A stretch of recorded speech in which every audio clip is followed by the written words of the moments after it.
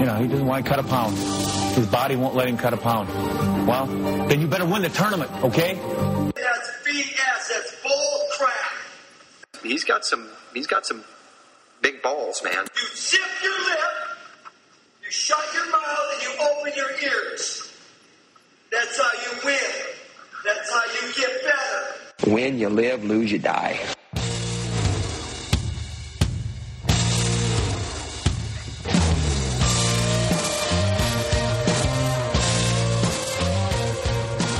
All right, Andrew Rovac joins us on the podcast today. Talk a little bit about the U.S. Open and feel of rule changes, and just generally, just whatever topics you want to cover, Andrew.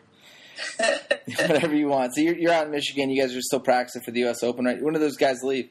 Yeah, we leave in a couple hours here now. Our flight's at 8 o'clock tonight. And then we have Callan weighing in tomorrow, Wednesday, wrestling mini tournament Thursday, and then Open will start Friday, Saturday. And we only have 2 athletes from the Cliff Keen Wrestling Club competing. Jimmy Kennedy is coming off an injury. He's training right now, but he's not ready for the Open. So we're going to hold him out, get him ready for the trials to win that. And then who else is? So who's competing then? Terrell Todd? No, he's hurt. He tore his pec. He'll be out. And then the only person we have, the only 2 people we have now are Kellen Russell and Kyle Massey. Okay. That Kellen Russell guy's pretty good. So, we've talked about this before, me, you, and Jake. I mean, there's been sort of like a dearth of preview. I mean, there's been very little sort of production put behind getting us excited for the U.S. Open. Talk, if you will, about that for a minute. There's been no hype. It's what are we on, day 63 today? Yeah.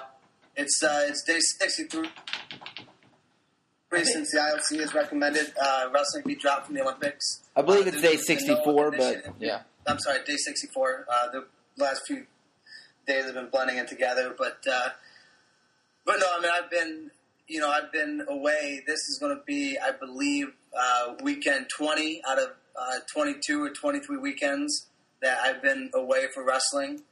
So I've been a lot of places this year. I've been to USA Wrestling's freestyle or folk style preseason nationals, folk style nationals that just happened last weekend. I've been to Rapid at the Garden, all over. I've been to World Cup, Belarus, Kutch, Russia.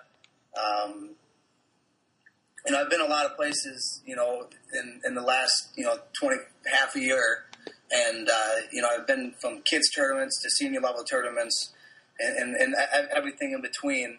And, I've seen a lot of wrestling, but you would think that when the IOC recommended wrestling be dropped from the Olympics, people would have stepped up and have tried to market the sport a little different. We all know we could beat the numbers around all day. We all know that there are, tons of wrestling fans. ESPN sees a value. They show every round live at the NCAA championships. We sell out tickets at the NCAA championships. And, to me, wrestling's wrestling. And, we should be able to have some, cross fans, sharing fans.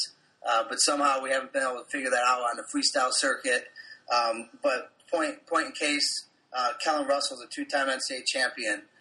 A year and a half ago, there would have been lots of talk on the internet about him trying to repeat as an NCAA champion. People would have been, he had a lot of fans around the country, but then he goes into the USA Wrestling organization, and there's no hype on him. They didn't mention him in the preview of the U.S. Open coming up. I know he hasn't won a lot, but he's still a 2-time NCAA champion, and he has his own fan base. And if you actually did something to promote the athletes and get their names out there, then the fans that they've had at college would continue to follow these people onto the next level, which is obviously, you have someone like Kyle Dake who just won his 4th NCAA title, who's not even a favorite to win the U.S. Open because we have a returning Olympic champion. Dake's not going to the Open, but David Taylor's going, and he's every bit as good as Dake is, and he's, he may even have a hard time making the finals. So we have really good wrestling that's taking place, but we have organizations that aren't taking a step to promote wrestling. They're not. I mean, with today's social media, 63 days ago, we could have had a big push to try to get attendance at the U.S. Open. And as of now, I'm doubtful that there's going to be a big group of people out at the U.S. Open. It's going to seem like a lot of people, but that's because you have 4 tournaments going on at the same time, which to me doesn't make any sense if you're trying to actually highlight the best wrestlers in the country. So, I mean, I think we look at it, and there's probably a couple of sort of initial responses, which are like, we're sitting in a situation where there's lots to do in a short amount of time. Not everything can kind of get done immediately. So what are the 3 steps you see? Like, we have the attention, right? It's kind of waning, I think, actually, but we sort of have the attention of the wrestling community to make change and to sort of change the vocabulary of wrestling. We can institute widespread change. What are the 3 things we need to do in order to do that? I heard you say social media obviously would be one large aspect. What are some functional things we can do on the ground level to ensure that we have higher fan participation, more media outreach, and consequently, protect ourselves from elimination? Well, I mean, so wrestling is recommended from being dropped from the Olympics, and you could do two things, and I've told this to many people. Wrestling just got dropped off. We're in the middle of the ocean, right? And we're treading water to save our lives. And right now, that's it. That's all we're doing. We're treading water. And it takes a lot of work to tread water. And you could tell me that a lot of people are putting a lot of time into this. But, again, you're treading water. Or you could take that disaster of being cut from the Olympics, and you could be an opportunistic, and you could market wrestling, and you could promote wrestling, and you can make wrestling better for the long run instead of trying to save our lives in the short run. Yeah, but because Exactly. So we've always our mentality, and I'm so glad you said this because this is something I feel passionate about, and I totally agree with you. It's something we don't talk about enough. Our mentality has always been provincial. It's always been like, well, we're on the outside. This is where we belong. Let's try to make sure we don't cause. Everything we do is reactionary instead of actually going and doing something out of the ordinary to make the sport better. And we have people that have done it. Mike Novogratz obviously is one of them who's putting on great events for the sport, out of New York City. Yeah. So I mean, we have some people out there that can see something like that, but then, then we have other people that they just don't see the value. They undercut, the value of wrestling. They undercut the value of American wrestling internationally. We have a lot of power, and people think that, if we start flexing our power, it doesn't look good to the IOC. It doesn't look good to FILA because people are biased against Americans. But you know what? If you want something run right, who's going to do it? Americans are going to do it. Right. I mean... No, you're exactly right. I mean, I think that's part of it. But I mean, to use your analogy, if we are just sitting here treading water, we need to start finding a way to get to a shore. We need to create some positive motion and get to a place where we can be respected within the sports community. I mean, you and I shared, and I put it into the mailbag last week for Intermat, is that video on squash, and it's kind of hard. You're talking about 2 really attractive people telling you that how cool squash is, and if you've played squash, you know that it's actually kind of fun and challenging, and they're playing in front of the Giza pyramids, and they're in glass boxes, and they have this high profile. Everything looked really well done and polished and sexy. And whether or not you agree that squash should be an Olympic sport, you have to agree that they did a really good job of selling you on on their message, which was, it's an inclusive sport around the world, and that it's sexy, basically. And well, the reason I looked into that was because it's my understanding that if you have a product, you have to sell your product. And for a sport, how do you sell your product? You sell your product visually. And so one aspect, you have photography, which is, to me, is great. And I love looking at photos of wrestling tournaments. And, and one thing I suggested to FILA, I said, you have all these events throughout the world. If you want to start engaging the fans and engaging people, you can have a simple thing like, hey, winner, the best photographer from this tournament, we're going to pick 3 photos from the Medved tournament. You know, the photos are submitted. You know, Fila puts them up, and they look at some of the 3 best photos from the weekend, and then you blast it out and you say, hey, vote on this. You know, the USOC does that. I get emails from the USOC saying, vote on these athletes. And, I mean, it just gets people participating. And Yeah. we also have videos. And so I looked at this video, and squash official Olympic video at the time had under 1,000 views, 100,000 views. Mm-hmm. And some highlight video that somebody put together for Keep Olympic Wrestling that was just random clips of matches from here and there that some guy put music to had almost 200,000 views. So some guy who did this in his spare time got 100,000 more views on Keep Olympic Wrestling video that isn't even a professional video than the professional video that Squash has. So I know we have numbers. I know it's out there, but we just don't have people thinking outside the box enough. I know for a fact that if Squash thinks you can play in front of Big Ben, or if you can play in front of the Giza Pyramids, you know what? Newsflash, so can wrestling. Yeah, and I think you make a good point about social media, and one of the things that, you know, I know that you, Jake, and I keep consistently trying to talk about is, you know, whether it's at Wrestling Vision or if it's Fila, you know, Fila has this name recognition, and if they used really savvy social media, we've seen in America that the most passionate and loyal fans actually belong inside the wrestling community. If you want to take a glimpse into that, look at NCAA Wrestling, the second highest number of Facebook fans and Twitter followers of any of the 29 sponsored sports.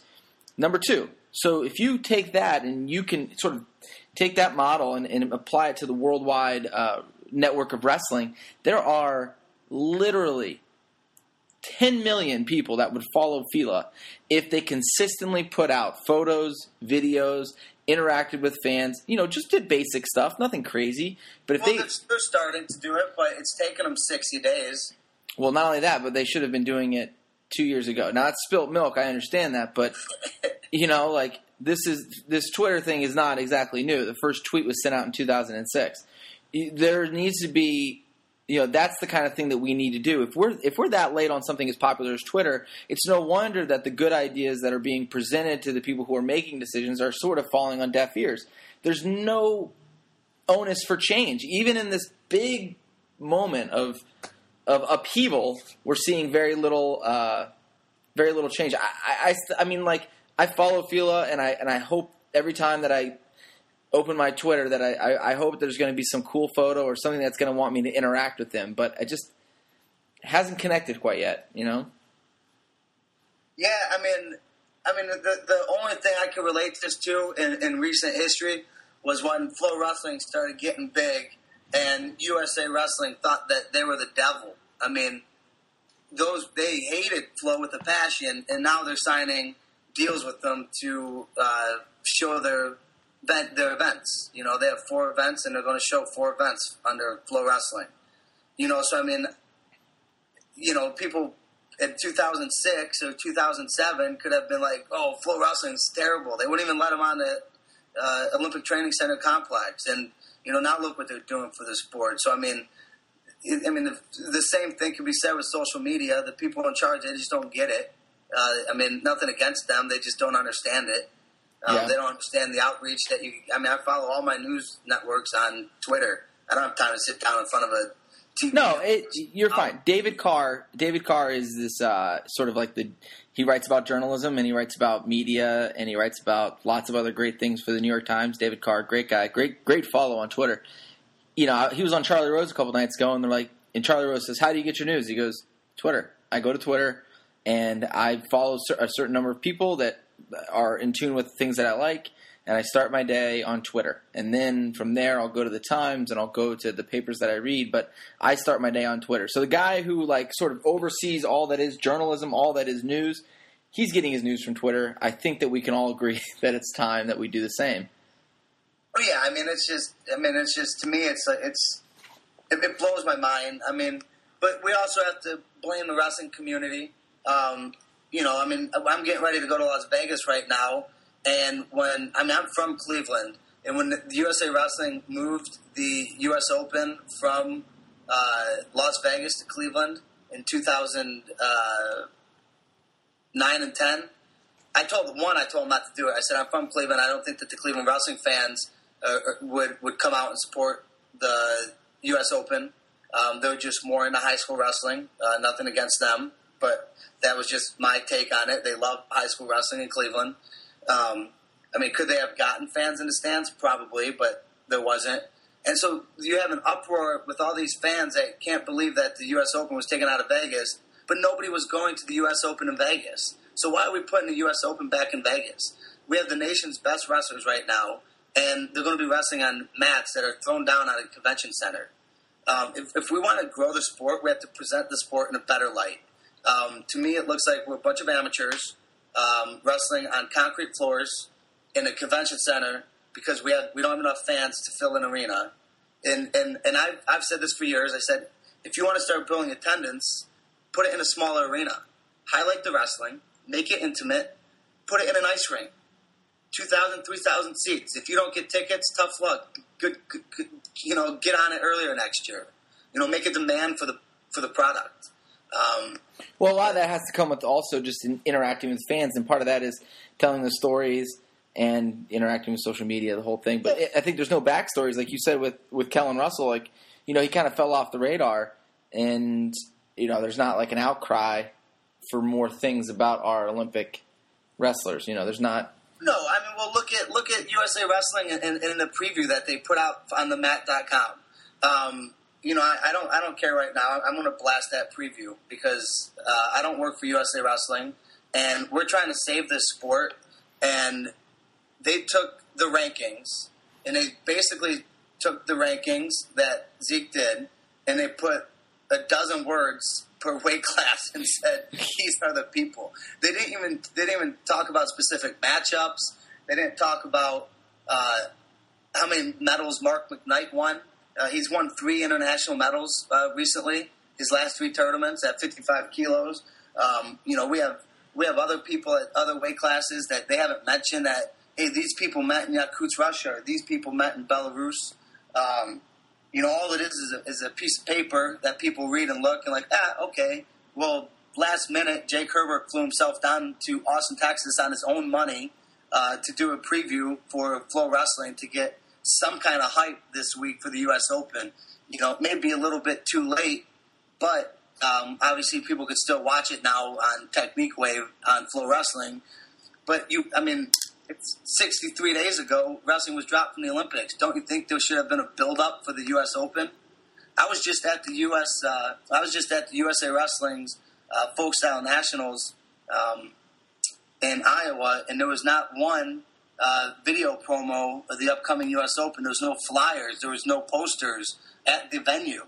Do you think that has to do with the fact that the U.S. Open is only one of the 2 main events? After this, there's going to be the World Team Trials, and that sort of seems to be the more publicized event. Does it matter? Well, you win the argument, I suppose, but They're the 2 prime events for the best wrestlers in this country. Obviously, you can make a case NCAAs because it's the biggest event, but other than NCAAs, the 2 biggest wrestling events in this country are the U.S. Open and World Team Trials. We have Olympic champion wrestling this weekend, and there isn't even a video promo or a commercial. Like, did they advertise the U.S. Open? How are you supposed to sell tickets if you don't sell the event? Obviously, you make the point. We're not doing enough to promote our own sport within our own country, and there's definitely a market here. Money to make money.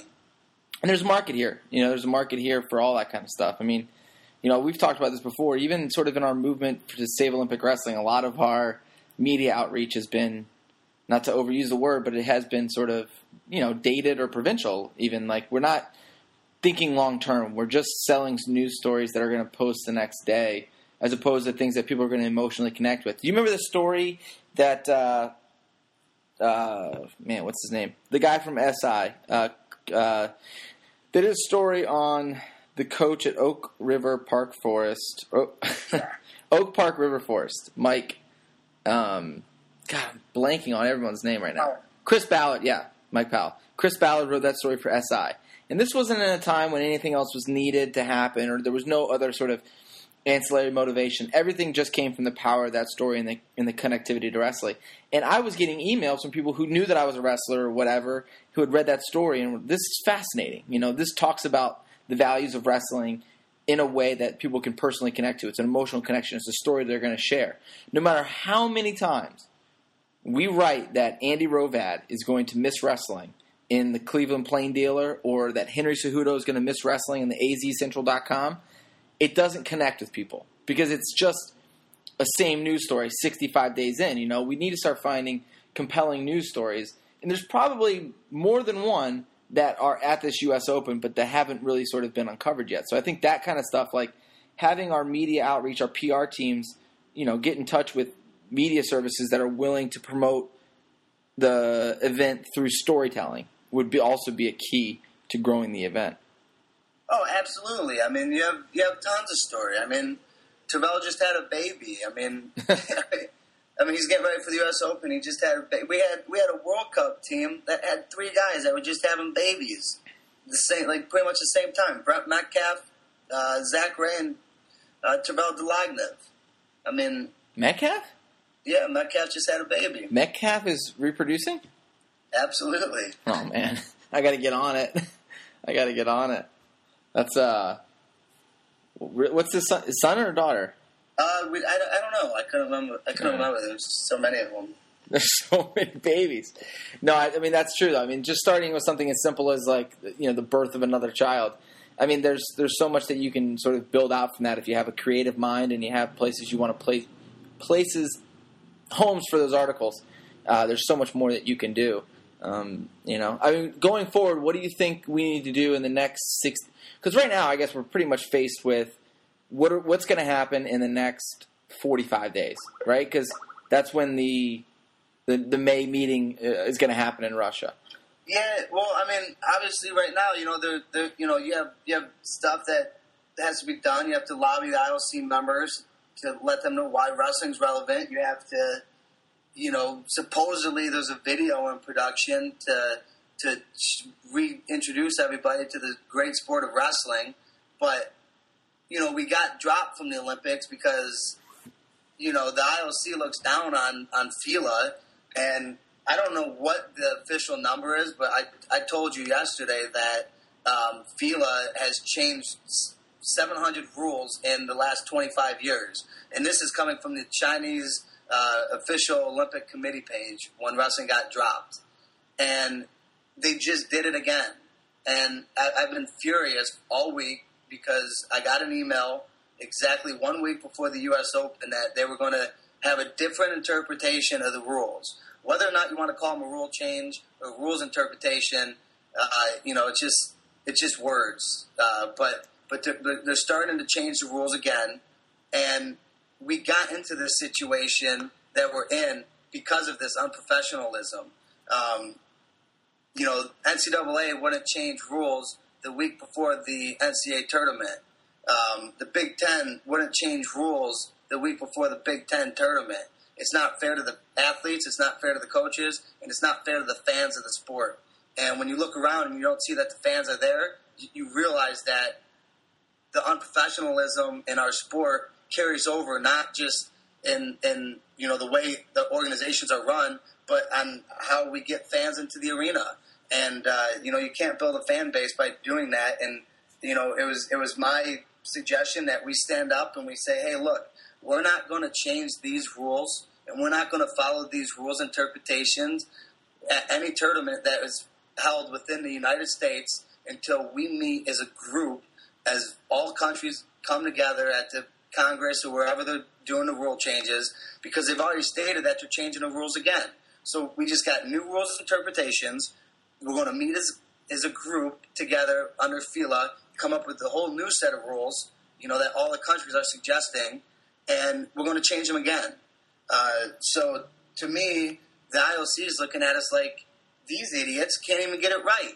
They've changed the rules X amount of times in the last 25 years. Well, here's the thing, too. It's like, maybe this is part of their media outreach, and I know that they have Tiniao sort of is their international outreach, and Tiniao has placed a couple of events, by the way, with much more lead time.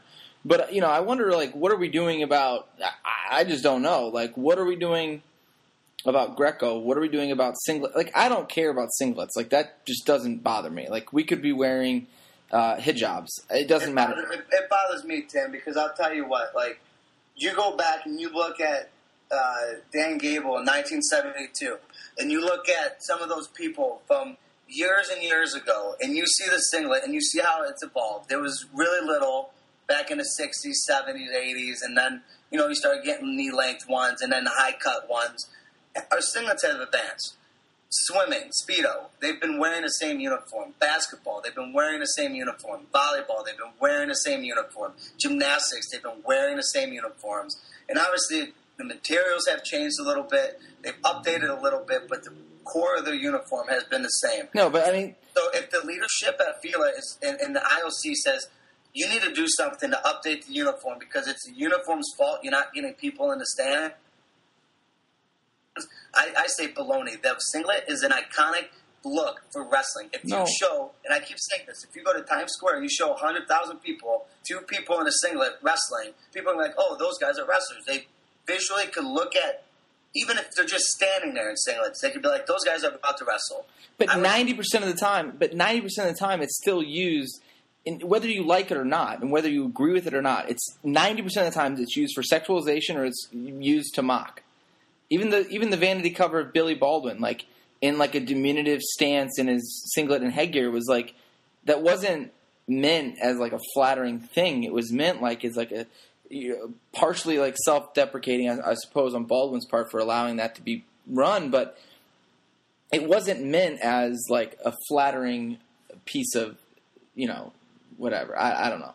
And here's the thing too. It's like I know you mentioned. I know you say it's iconic, but it's really only been around for 30 years. Because in the 70s, I mean, or maybe 40, but before that point, like there were points where there was it was no shirts and shorts, and there's parts where even Dan Gable, if you go back and look at his singlet from his finals match in college against Larry Owings, he's wearing a singlet, long, full length spandex, and he's wearing cotton shorts over it. So. American wrestling especially, but world wrestling as well, American wrestling is all about adaptation. We've always been one to adapt our rules and our outfits to what the people want. And whether or not you agree with it, if the Western European leaders of the IOC say, look, it skeeves us out. We don't like the singlet. We don't like the sexualization. Sure, no problem. What do you guys want? Okay, well, how about some fight shorts? That seems like it's a really popular idea. Sure, no problem. Because at the root of it, only thing we're attaching ourselves, when we think about singlets, the only thing we're thinking about is the nostalgia, the personal connection that we have with it. But when we're talking about the growth of a sport, we're not going to lose fans by losing the singlet. We're only going to gain fans by adding in an outfit type that is... I disagree with you because I think you alienate your current fans that you have. They're not going to turn away from wrestling because we're wearing more clothes. I think so. Why would they? Do you know how badass you look in a full-length rash guard? Everybody looks better. Everybody looks good in a full-length rash guard, or even a short-sleeve one. And you can get more throws. It's always coming untucked. All that stuff can be fixed. I mean, that's not, And it's just basically a one-piece singlet. We put a man on the moon. We can figure this out. No, I know, but it's just to me they're putting their things they're putting all their time and worries and the trivial things where there's a lot deeper issues, and I don't even want to bring some of them up. But no, there are. You're exactly right. This might seem like it's trivial, but if we're talking about accessing a fan base, creating more fans, and making it fan friendly, which are all things that the IOC is totally into when you talk about the glamour Olympics as they are now. We need to do this. I mean, there's a reason that jiu-jitsu has exploded in popularity. Partially, it's because of the values of the sport and sort of partially because it's easy and it's easier. I know it's the values of the sport, but it's also a retired wrestler, and I could take on any jiu-jitsu guy any day of the week. Yeah, for a bit you could, I'm sure. But that's the thing. It's like, you should access the. You should go back in time and look at the match between Marcelo Garcia and Otto Olsen. He didn't do so well, but that's the thing. It's like, look, they are getting by because they're improving. Their no-gi and their gi are both improving because they're able to change they're able to adapt to what their people want. People want a no-gi, so they started allowing more no-gi tournaments. And for us, like, there's no harm in wearing fight shorts. There's no harm in wearing a top. I mean, look, people wear less, people wear more all around the world. Yeah, but if you're talking international wrestling at the highest level, Sargoose grabs singlets. Do you think he's not going to grab anything else? I mean, I just think it looks sloppy. It's not professional looking, and it's amateur looking.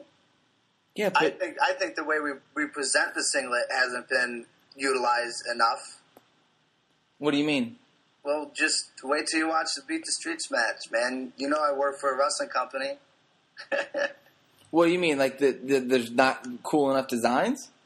Yeah, I don't think people utilize design.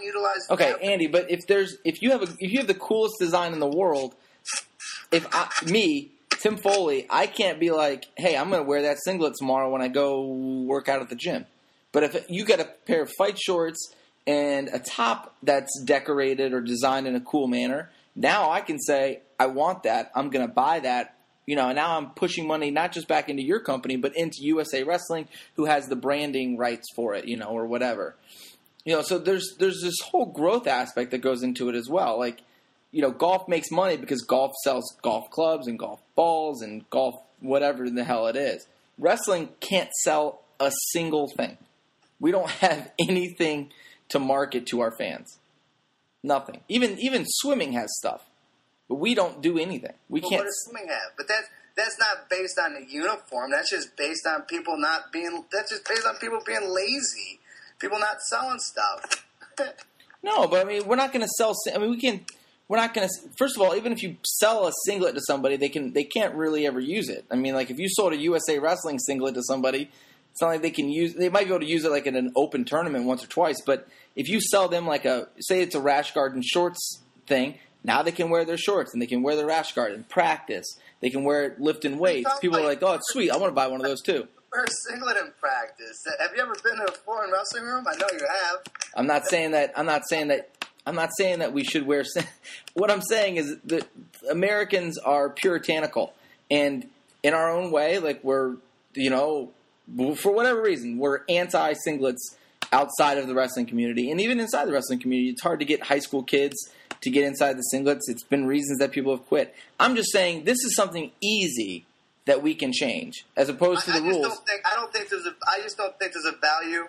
There's a big enough value in it to invest in changing the uniforms to anything else when we could be spending our time on actually marketing the sport, making a sport into, getting it up to times through social media, through networks, through stories. You got to sell these athletes. We have the best athletes in the world, and we don't even know about them. Okay, but if you make one rule change, okay, you make one rule change, it's like an insignificant. Most rule changes are basically insignificant. If you even did like no more head blocking and freestyle, like that might improve scoring, that might have good output, but most fans aren't going to notice that you did that. Every single. Do you want to hear my one rule suggestion that I beat like a drum? Go. That I think would actually help the sport. Go ahead. Not the uniforms, not how you score things. For freestyle, I think by adding a parterre clock that gives the wrestlers a specific amount of time, you're changing the whole dynamic of the match by adding an extra clock. If you had, say if you do 2 3-minute periods, you could do 15 or 20 seconds, but as of now, you get a takedown, and the fans that are there that watch freestyle are like, okay, well, this guy just got a takedown. Is he going to get 15? Yeah. Like a shot clock in basketball. Is he going 5 seconds? Yeah. Yeah, it's a shot clock in basketball, but it goes down. But think of every time, and my suggestion was if you get a push out, you have your choice. So back in the 90s, you had officials who were able to call you for passivity or no passivity, but that's a judgment call. And supposedly we're trying to get rid of judgment calls, to take the bias of officials out of it.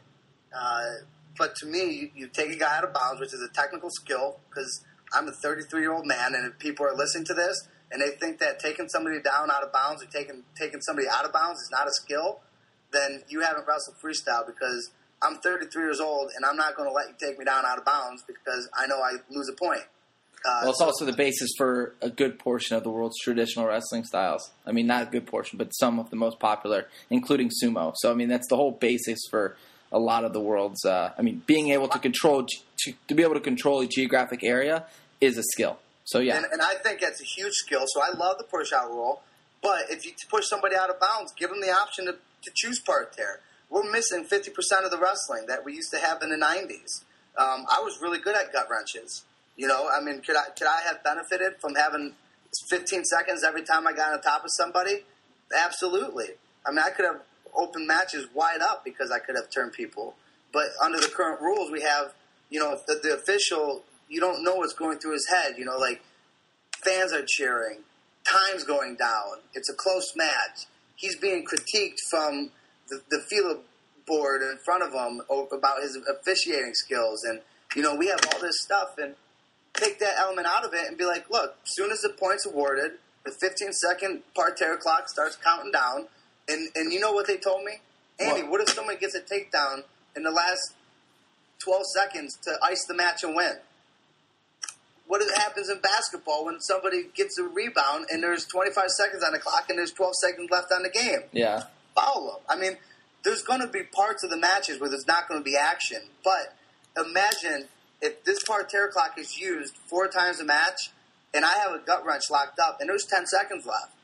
Fans are like, to me, the simplest thing in wrestling is a turn, whether you turn or not. Like, I could shoot a double leg and we could get in a scramble and you could be like, well, did the defensive wrestler stop the action and take him over the head to expose him for 3? And then did Andy, after he shot the double and get exposed, did he expose the other guy's back? Well, to me, when you're on top and you have a gut wrench or a leg lace and you turn somebody, there's nothing more black and white than that, than a clean takedown. And so there's not going to be scoring controversies. The clock should be involved with the other clock in the video reviews. And it just adds another. I think also if you had somebody on the bottom with 12 seconds to go and they needed to get out or find a way to score, that they're going to do something creative and fun. I think that draws in the audience because, you know, there's seconds are counting down and they need to score. But I've mentioned this a lot, and then the people in power are like, well, I don't think we can do that. Well, I don't think we can do that. Well, what if this happens? Well, you know what? Just try it. It's a different aspect. You know, what do you think what did people say when they started riding time in college? Like, well, that's not good. I mean, to me, putting a parterre clock that gives every single person the exact same time on top, 1, it makes it more fair. 2, it adds excitement as the time starts clicking down. You know, and there's so many different things that it could add to a wrestling match. And that's so simple. And yet the people in power on the FILA board and the people in power at USA Wrestling that are helping with the rules going forward, they were like, it's all right. But, I mean, you know, it's not like I would expect them to take everything I said and use it. But, I mean, to me, that seems like a simple change that you can make to make a match that much more exciting, and they're against it. But, I'm sold. You got me. You got me on that. I mean, I love it. I'm sold. I'm sold. I mean, that's the thing. It's like, that's a good argument, and it literally eliminates one of the problems, and it creates fan excitement. It's easy to understand. People understand shot clocks. They understand how everything goes. Now, obviously, there'd be complications, just like there is with everything else. Like, but, you know, that's a simple change that would make a big impact. My point earlier was just that there's a lot of the rule changes among the 700 and among the 25 recommendations that they just made are hard for people to see. I think that FILA, I think that the IOC, if you came to them and were like, we changed our outfits, they wouldn't think that was trivial. They wouldn't think that was trivial at all. I think that they would understand that to be a massive marketing change. And that's what they're interested in. They're not interested in the sporting side of it. They're interested in the marketing side, and they're interested in the equal rights side. And so the other thing we need to do is find a way. But that's you see, you're making this assumption on the fact that you actually think that FILA has been doing work with the IOC to help get people in the stands and to help promote the sport of wrestling. So you're taking it in an ideal world that wrestling was already doing the best job that it can do. How do we make it better? We could take the singlet and we could make it better. what I'm saying is we could actually do work to work with the IOC and to help build the Olympic movement instead of certain things that we have done in the past as a group and as FILA. The IOC, when the IOC says they want change, does the IOC really say they want change to the sport of wrestling? Or did they mean they want change, meaning they want to change of the leadership of FILA? They want to change the way FILA operated? They want to change in how FILA worked with the IOC? Yeah, I mean, I don't know. I wasn't in on all those discussions, but I know that, at least look, it can't hurt to do sort of all of these things. I know that we're on a short time frame, but I think the problem is right now that there's 7 people in a room deciding all this stuff, and it doesn't seem like it's, I don't know too many of the creative minds in wrestling. I know the creative minds in wrestling, and like to think of myself as one of them, like to think of you as one of them, and I don't see that there's been a lot of access to those people. I think it's just, at this point, it's become like handed over to a couple of PR firms who may or may not understand the sport or where it can develop. Well, I mean, I had a conversation the other night with somebody high up, and he said, Andy, you have to look at this from an international perspective. I had to remind this person that I lived in Russia for about 12 months of my life, 7 months in a row at one point.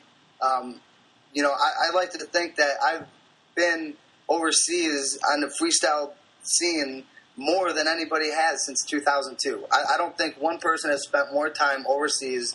Well, what was their point talking about the international scene? What was their overall point to saying that? Oh, just how things work with FILA and everything else, and blah blah blah. It's just people saying stuff when they could actually be taking action and doing things. Yeah. Instead of keep trying to say that this is how it works. When your back's against the wall and you're fighting for your life, there's ways things work. And there's time to just do things and get the job done. Yeah. And that was the conversation we were having. Oh, God, it's depressing. It's real depressing. To be honest, Tim, 50% of the days I wake up and I'm like, man, this sport's going to change. It's going to be great. We're going to be better off for it. And then 50% of the days I wake up and I say, you know what? I got to find out what I'm going to do with my life because right now, I pretty much invented my own position so I could be involved in freestyle wrestling. I moved to Ann Arbor, and somehow I made it work. But, if this isn't going to be around, I got to start looking at other options. What am I going to do with my life? And I'm invested in this heavily, and it's what I've chose to do. And, so when people think I'm a punk kid, speaking my mind, this is my job, this is my life that we're talking about, and I just want what's best for the sport, and I don't see that coming out. I don't see the leaders in our sport stepping up and actually doing what's right for the growth of the sport, and there were certain things that could have taken place 63 days ago to make sure that this U.S. Open was a success, and I'm going there in a couple hours, and I just don't see it. Yeah. Well, keep fighting the good fight, brother. We'll keep it up, and I think whatever things you got brewing, man, just keep going at them. And I know we discussed doing an article, put everything in writing. I think that's also a good idea. People start sharing these ideas, maybe there'll be some more popular pressure to have our leaders make some changes that are both substantial and have an impact. Yeah, I know there's a lot of fans out there, and I know you have a big following, and, after, being at the NCAAs, I was kind of away for 2 years when I lived overseas, and I lived in Colorado Springs. I was kind of a little alienated from the collegiate scene, but now working with Cliff Keen and just attending some of these events, you see it because, people come up to you and they thank you for what you're doing for the sport, and, and that's why I do it, and I know that's why you do it. You just love the sport, and, I think we're going to be better off for it, but I think we need it's going to take a lot of people thinking, the same thoughts and dreaming big instead of holding ourselves back as a sport. Yeah. A lot of people just hanging on to whatever kind of the last vestiges of power that they have.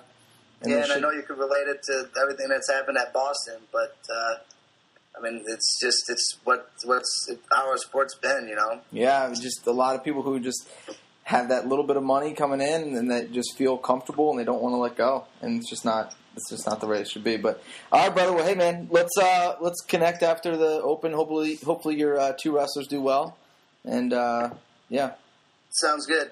all right, man. Have a good one. Okay. Thanks. Brian Muir, you can't take a week off of our podcast, can you? There, big guy. Timothy. Still have yet to see you. I'm assuming you have a tan and that you're a good-looking fellow right now, but I haven't seen you even though you live 3 blocks from me. I've got a tan. I've got long hair. I had longer hair, but got it cut before Seidel's wedding. So that was tough, but still pretty long. Now, Bob Seidel, one of our former teammates, how was his wedding? The wedding was actually great. It's a great wedding. Now, I know what you're going to say next, and I want you to express exactly how frustrated you are by this. Maybe. About your best man duties? Yeah. So the best man duty. So I fly out to New Jersey from Chicago, 2-hour flight. I'm the best man, so I'm thinking I got to talk. So I take 2 hours on a flight, put a speech together, another 2-hour drive down, kind of clean it up a little bit, get to the rehearsal, and he's like, nobody's talking tomorrow. So 3 hours, 4 hours of my life just wasted away. Not even just wasted, but wasting having to think about the good qualities of Bob Seidel and balancing those against your own instincts to be humorous. That's the best part of it. I was just going to kill him. I was just going to go after him. You were? Nah, I mean, there was some redeeming stuff at the end, but I was gonna take him out. For sure. So basically, he made the best decision possible. He made a good decision. So it came down. That part of it was a little strange because I've never been to a wedding where no one talks. Yeah. Father of the bride didn't talk. Neither set of parents talked. And I guess it was the maid of honor really didn't want to get up there, so that was that. Really? Yeah. And then, we're drinking all day, getting ready. I'm sure you can tell from a Seidel wedding, there's a lot of boozing from start to finish. Yeah. So pretty boozed up. And then 2 seconds before we're called out, they're like, do you want to talk? What? Yeah. I'm like, you know what?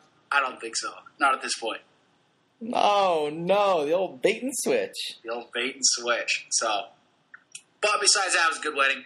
I mean, weddings are weddings. They're all pretty much cookie cutter weddings at this point. But it's good to see a lot of the UVA wrestling alum were back. Oh yeah? Yeah. It was a good crew there. Who all would I have missed? You want me to go through it? Yep. From best to worst. From oldest to youngest, Courtney Koenig. Okay. Andrew DiMartino. Okay. Oh, no, I'm sorry. Don Carlo Klaus. Okay. Andrew DiMartino. Man from Borneo, Paul Bierlo. Oh, wow. Slidell. Joey Bag of Donuts, your boy. Oh, okay. Yeah.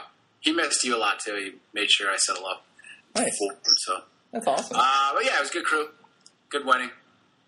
It's all about the bride anyway, right? She had a good time. It's all about the party. It's not about the bride. It's about the bride and the party. It's about the party. It was a good party.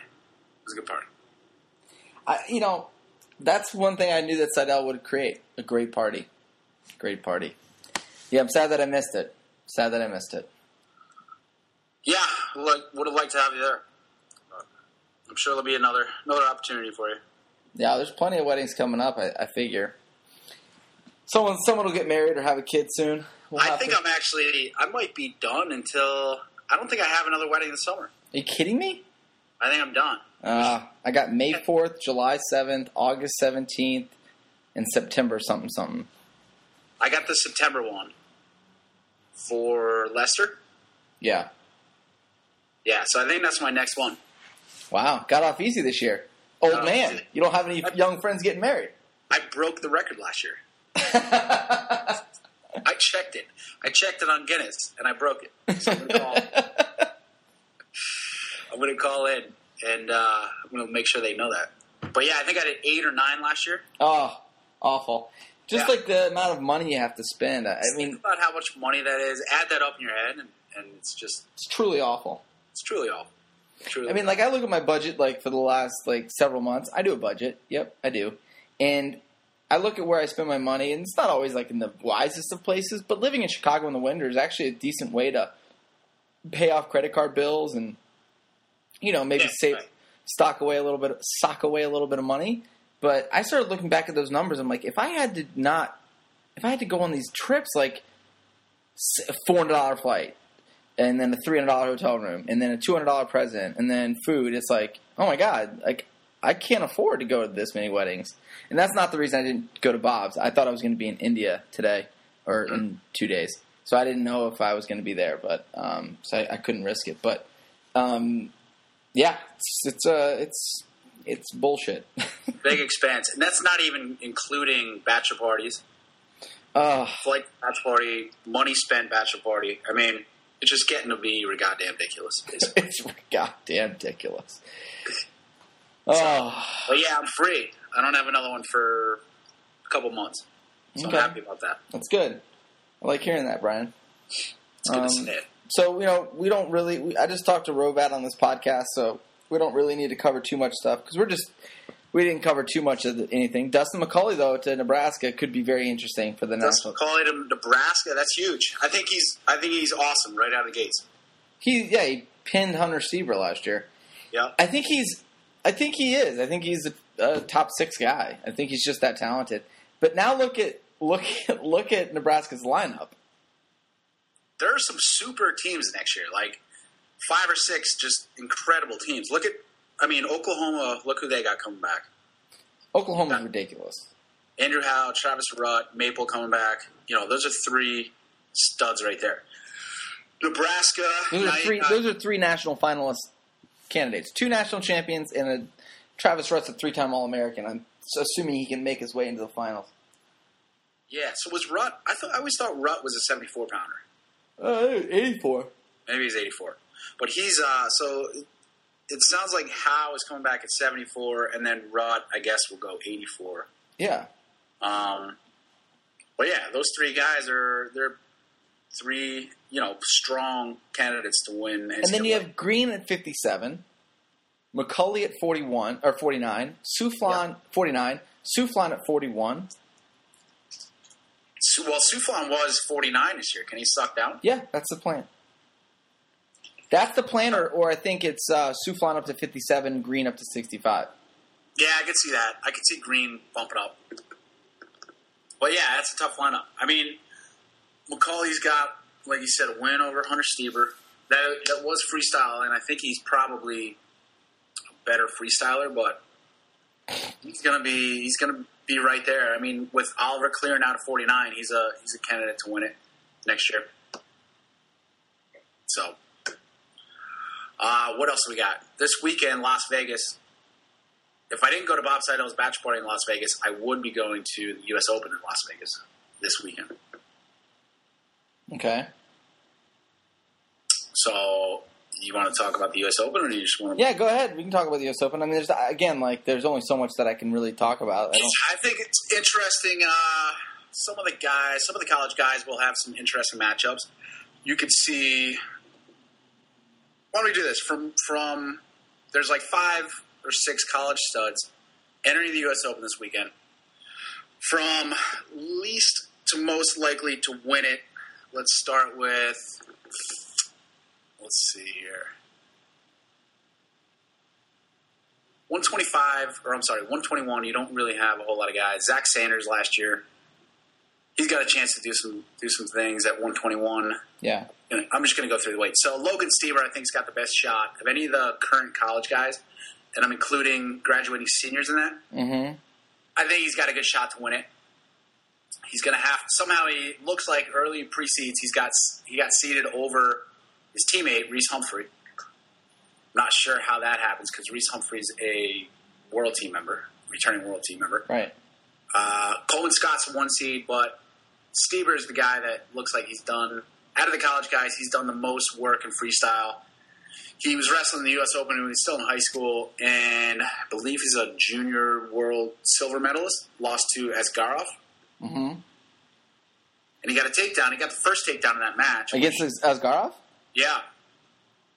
Which is better than any of the guys at the Olympics did against him. So he lost a close one to Coleman Scott last year at the trials, but he's got a tough road. He's going to have to get through Humphrey and then Scott. But I could see him. I mean, he's good enough at this point that he could pull those wins off. Right. 145.5, or we can speak in kilos if you want. Let's speak in kilos. 66 kilos. You got Jordan Oliver. Looks like he's going to be the 4 seed, and it looks like he's going to wrestle Chamberlain again, first match. So both those guys, Chamberlain actually has wins over Oliver in freestyle. In freestyle, yeah. Yeah, it was when Oliver was, still weighing, still kind of bumping up. I don't think he's going to beat him now, but he could. He's a tough freestyler. He's got some experience too on that high level, that high international level. So he was in the trials last year. I think he beat Kerry Collette, interestingly enough. So Oliver, I'm going to take him to win that match. Then he's got a rematch against Metcalf, and he gave Metcalf all he could handle last year. I think he's at the weight now. I think it's. I think he's the favorite. I think so too. I think he's obviously not obviously, but I'd say he's the most talented guy there.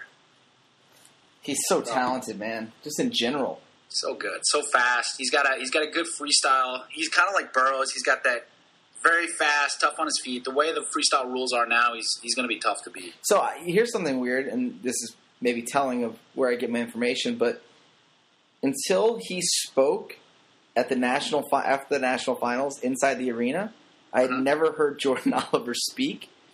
And when he opened it, I guess I wasn't the only person, because he opened his mouth and was very eloquent. And I don't want to say well spoken because it's basically that same racial stereotype. Yeah. But dude was well spoken. There would be 4 or 5 journalists whose names I won't mention who were like, I didn't expect that. I didn't expect that. They kind of were expecting some, tirade or something less formal, but he arguably was the most sort of self-aware and well-spoken of any of the national champions afterwards. And I was just like, what the hell? Yeah, I saw an interview with him and Dake right after the tournament, and they were talking about everything with the Olympic decision. And he was hanging with Dake. I mean, they were both right there. They both sounded like they knew what they were talking about and not tripping over the words or anything. So, yeah, I've heard him talk too. He's pretty impressive. He's got that East Pennsylvania twang to him, kind of like the Philly accent. Yeah, a little bit. Like y'all going home type thing. Right. But, yeah, he's definitely a smart dude. Also in the weight, Kellen Russell at 66. Bumped up. Last year, somehow he made 132 or 60. And he's bumped up this year to 145.5. So that'll be interesting if those two hook up. Be a good match. I think Russell has the beard too. Does he? That's points right there. Yeah. Russell's good in freestyle. Jordan Oliver's got some experience in freestyle. He was on the junior world team. I believe he finished 3rd at the junior worlds. So yeah, that'd be an interesting matchup. That's what's great about this tournament is you see guys, across generations and across years that never got to wrestle in college, but could hook up here. I mean, freestyles, it's not quite the same, but still good matchups, still stuff you want to see. I think there is a changing of the guard that always is taking place. There's always fresh blood coming in, talent, and this is just another example of that. The Zaddicks are gone. Yeah, the Zaddicks are gone. The Paulsons are gone. Are they? Yeah, I think so. I don't see their name anywhere. Okay. A couple guys, like Dustin Schlatter is not there anymore. So there's definitely some room for these young guys to move right in. Yeah. And I think they're talented enough to do it. It looked like Metcalf was going to be the guy at 66 for the last couple of years, but I don't know. I kind of agree with you. I think Jordan Oliver's the guy.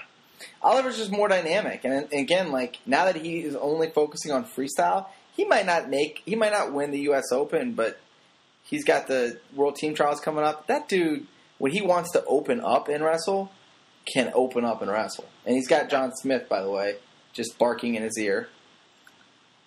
Yeah, he's gonna, and he added some things to his game this last season. Like he's got a blast double now that I don't know if he really had before. Is this like when they asked Token to go into the basement and get his bass guitar? Gotta have a blast double. You gotta have a blast double. Gotta have it. No, seriously, you have it. Just try it. Nah, I really don't. I can't do it. Just try. Yeah, I don't know. Maybe Burroughs took him aside in the office. It was like, shit, please check this out. Yeah. This is all you got to do. Like, you're fast enough. Yeah. Hit both those legs, and that's it. And really, I mean, with these rules, you only have to get a push out. You don't have to finish it. No, you're exactly right. You know? Yeah, I think that the blast double for Oliver is sort of like finding the wormhole, the tear in the universe. Like, oh, I can do this, huh? Okay, sweet. Now let's go. Couple blast doubles, couple ankle picks, and he's winning a world title. So what's next? Next is 74 kilos. Unfortunately, Kyle Dake is not wrestling. Yeah, he banged up his knee at NCAA's. I saw that in the Twitterverse. Saw that tweet. So he's banged up. David Taylor comes in at the 3 seed. And I don't know. He's got Marable in the semi. I'm sure there'll be some other guys on the way there. But I think Marable's a tough matchup for him in freestyle. I agree. I just don't know if Taylor's got the right style for these rules. You know, he can get a takedown here and there, sure. But yeah. He's all over the place. He might give up some extra points that he didn't. Yeah, it's just kind of, he takes some not so great shots at times that he can kind of funk his way and finish in Scholastic that he could get himself in trouble in freestyle. Yeah. And plus with the push out, I don't know. I don't think he's. All right, so even if he gets past Marable, he's still going to get. Well, yeah. So everyone's hoping that he does get past Marable and he gets Jordan Burroughs, which would be at least fun to watch. Right, of course. So I don't think he's got anywhere near what it's going to take to beat Burroughs at this point, but we want to see it, so we're all hoping that. So next weight, first match, 84 kilos, you got Max Askren versus Ed the Truth Ruth. Okay. Who are you taking? I'll take Ed Ruth. Yeah, that's what I'm taking. I think Ed Ruth can win the whole thing. It's kind of a stacked weight. You got Gavin, Phil Keddy, who beat Ruth last year. But I don't think Ruth had like the best game plan, and Ruth was like half there, and I think half just not like playing video games in his head. He didn't seem too into it. That's for sure. But I think he can beat Askren. The weight is stacked, though. I think you've got 1, 2, 3. You got 5 national champs in the weight. What do you do? six national champs in the weight. So that could be the best weight. Probably is the best weight. Yeah, it is. Absolutely stacked. I mean, Chillo coming back. Mike Pasillo, Austin Trotman is no joke. Austin Trotman is no joke. Clayton Foster somehow is making 185. That's weird, yeah. Cam Samaz is down there. Also, very talented human being. So, I don't know. I kind of see Ed Ruth coming out somehow, making it out of there, which would be pretty interesting. No Herbert there. I mean, Ruth might be the guy. So we'll see. He's got to get through a just landmine of a weight to do it. Upper weights. Don't see any younger guys in the upper weights. You got Kilgore. Kilgore's in it at 211. 96, if you will. Yeah. So he can make some noise there, come back strong after that NCAA tournament. Don't see Quentin Wright anywhere, which is kind of surprising. He's a baby on the way. Yeah, that'll do it. That will do it. So, I'm going to take Pendleton at 211. And upper weight, Zach Ray is there. Dlagnev. You can't really bet against Dlagnev, I don't think. No. So, that's pretty much it. Yeah, I think it'll be fun to watch. I might sign up for. I think I'm going to sign up for the Flow Technique Wave. Yeah, so they're showing all the matches on Flow. Yeah, I think if they can get these type of events in addition to the other stuff, I mean, it's kind of a no-brainer. Yeah, I was waiting to see how much they were going to actually offer. What do you mean? How much they were? Like, I didn't want to sign up for the gotcha. Technique Wave just for the David Well, Taylor. that's the thing. I mean, you want to watch the All-Star match, but is it really worth it? Just for the once, but it's like, I don't care about the techniques. I could show them those techniques, but just kidding. But I am interested in the if they can keep showing. I mean, it's even worth it. Just for this event, you can get away with a $20 thing, but $7.99 a month or whatever. And if you can keep getting access to tournaments like this, I mean, I'm sure they'll do World Team Trials too, and Yeah. that's cool. That's worth it. Props to Flow. It's worth it. If you're a high school coach or high school wrestler fan, it's worth it because they do all those high school matches too. And now, yeah, you're right. If they add this in, yeah, I'm saying for me, like, I don't watch a lot of high school wrestling. I just have it's not part of what I can do. But this kind of stuff is something I'd like to see. And then if they can add other programming, which I'm sure they will. So yeah, they got the Scuffle last year. They did something else too, something big. So yeah, it's worth it, I think. Definitely worth it. But that's it. That's all I got for US Open. That's all you got, huh? So when are we gonna see each other, Brian? I'm around. I'm here now. I'm stationed in Chicago. Yeah. For the foreseeable future. Are you taking off at all? No, not anything official. I mean, I'll let you know if anything changes. I might go away this week. I might leave in a couple. That's not true. I might fly out on Thursday night and go see my family. But besides that, no. All right. Well, keep me updated. All right, man. Well, I tell you what, Brian. Let's just call it a day. Let's just do what we can. All the day. Yeah, let's call it a day. We'll get back at it next week. Of course. And you enjoy your tan and your quasi long hair. I will. I do want to see before I lose the tan. Take a couple pics next to you. Post them on Facebook. New profile pic. So let's make sure we get that going. All right, man. All right. Bye.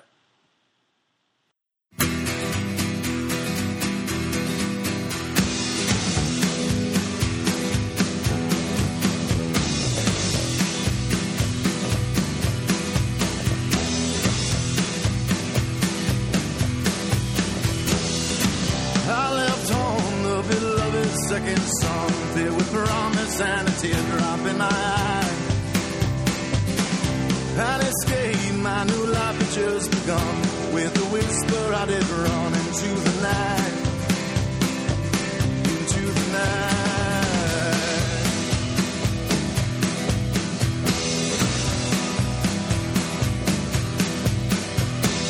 Oh, where there's no dust, I chase my shadow from the sun. Fix my eyes on the ocean, keep it in my sight. There I'll sail into a sinking sea of sin. No getting out once you've been in. Best not to try. Best not to try.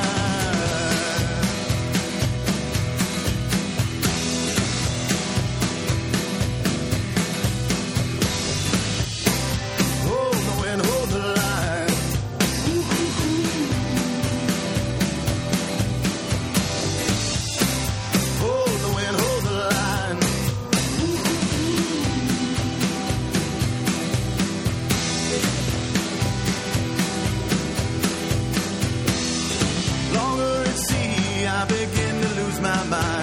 No sense of wrong or right, just survive. The sky guides me where my anger always goes. Into a bottle and overflows. Out my mind, go out my mind.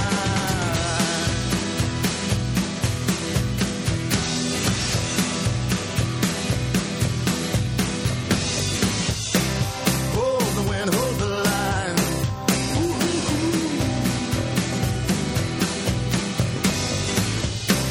Hold the wind, hold the line. Ah,